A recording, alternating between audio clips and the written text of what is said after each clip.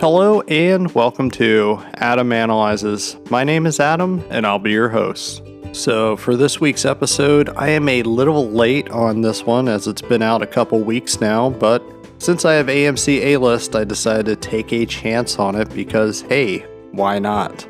So here we go. Starring Ryan Reynolds, Jodie Comer, Taika Waititi, and Joe Keery. This is the 2021 Shawn Levy directed Free Guy.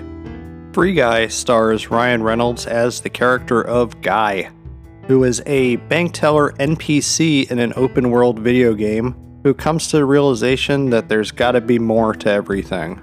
He longs for love and things that he can't afford, which is funny because it's something that I think we've all been there, done that.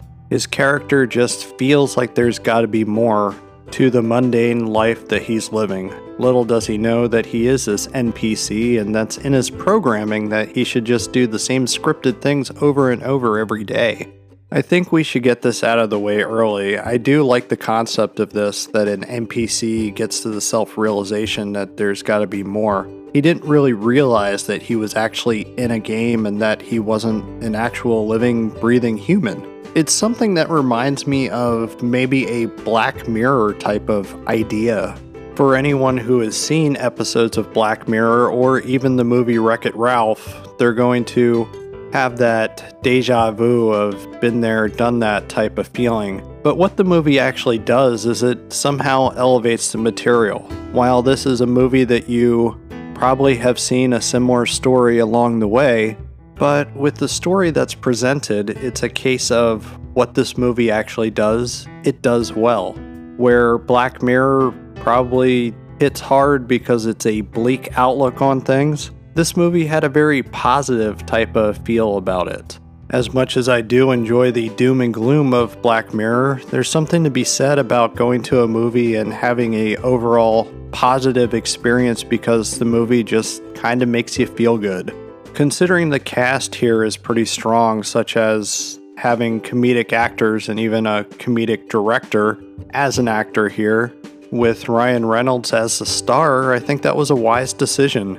He's very likable in just about anything that he does. Of course, his big break was Deadpool. He's been kind of doing various little things until that point. Deadpool was his big make or break movie, and thankfully it made him.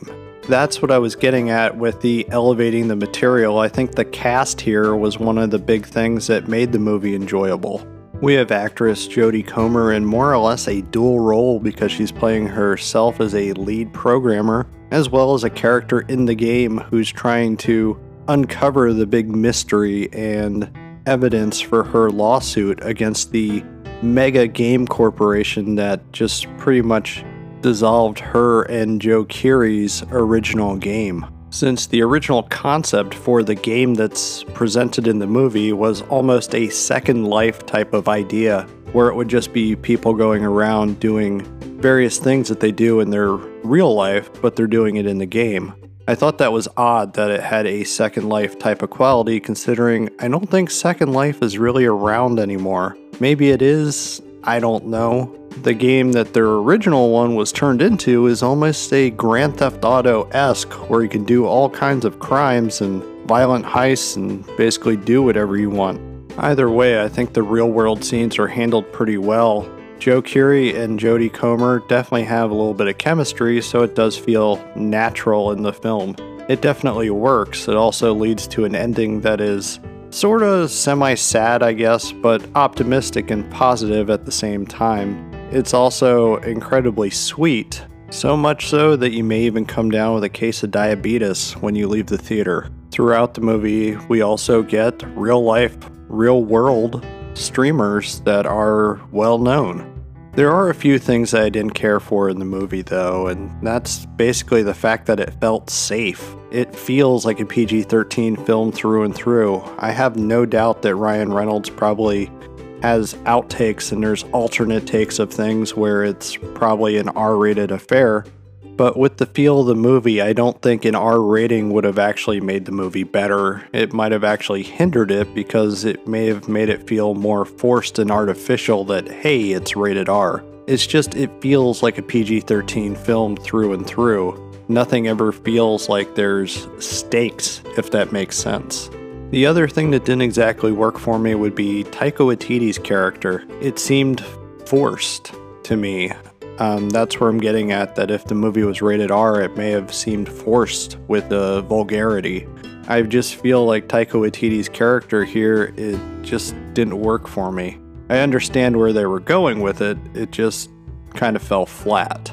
As we all know, he is a very capable comedic actor. He was even able to make the character of Adolf Hitler humorous with the stupidity in his film Jojo Rabbit, which is an excellent movie which I highly suggest you check out if you have not done so yet. But anyway, getting back to Free Guy, it was super entertaining. I really did like the questions that a lot of us may have wondered about, such as if we are in fact living in a simulation. I'm pretty sure we're not, but the movie does present that idea. If we are, what makes us want to break out of our mundane lives? The life that Guy is living really isn't much different than what we do in our day-to-day lives. If anything, the movie wants to say that there is a very fine line between what we would do in a game or something of that nature, that there's not a whole lot of difference between our actual real lives. The movie presents some existential types of questions that I'm sure we've all asked. It's hard not to be one of the people rooting for a Guy at the end of the movie to be able to break out of his mundane life and save the day, more or less, where he was a simple piece of programming that somehow got free will. I think probably with a lot of the safe feeling of the movie, it's probably because of the director, Shawn Levy. Quite a few different films throughout the years. He's also one of the producers on Stranger Things, which again, Stranger Things would be a straight up PG-13 type of blockbuster entertainment if it was a film. Other things that he has directed throughout the years is the Steve Martin Pink Panther reboot. He also directed Night of the Museum, Secret of the Tomb, and also the film The Internship with Vince Vaughn and Owen Wilson. So the overall safe feeling about this film shouldn't be of any surprise. It's just that the film is so overwhelmingly positive with what they present here that it's almost impossible not to view it and enjoy it. If you haven't seen this one, I do recommend checking it out. I think you'll probably enjoy it. I can't see where it wouldn't be an enjoyable movie for really anybody unless you want something darker, which then I suggest you check out Black Mirror. But I'm going to close out tonight's episode. As a reminder, you can find me on Twitter and Instagram at Adam_analyzes. I also have a webpage, so if you need to catch up on some past episodes, you can do so at AdamAnalyzes.com. If you don't do the whole social media thing, you can reach out to me at AdamAnalyzesPodcast@gmail.com. If you're enjoying my podcast, why not tell a friend about it? Tell 2 friends for that matter. And if you have a free moment, I would greatly appreciate it if you would leave a 5-star rating at the podcast listening platform of your choice. It'll allow me to create new episodes as well as reach new listeners.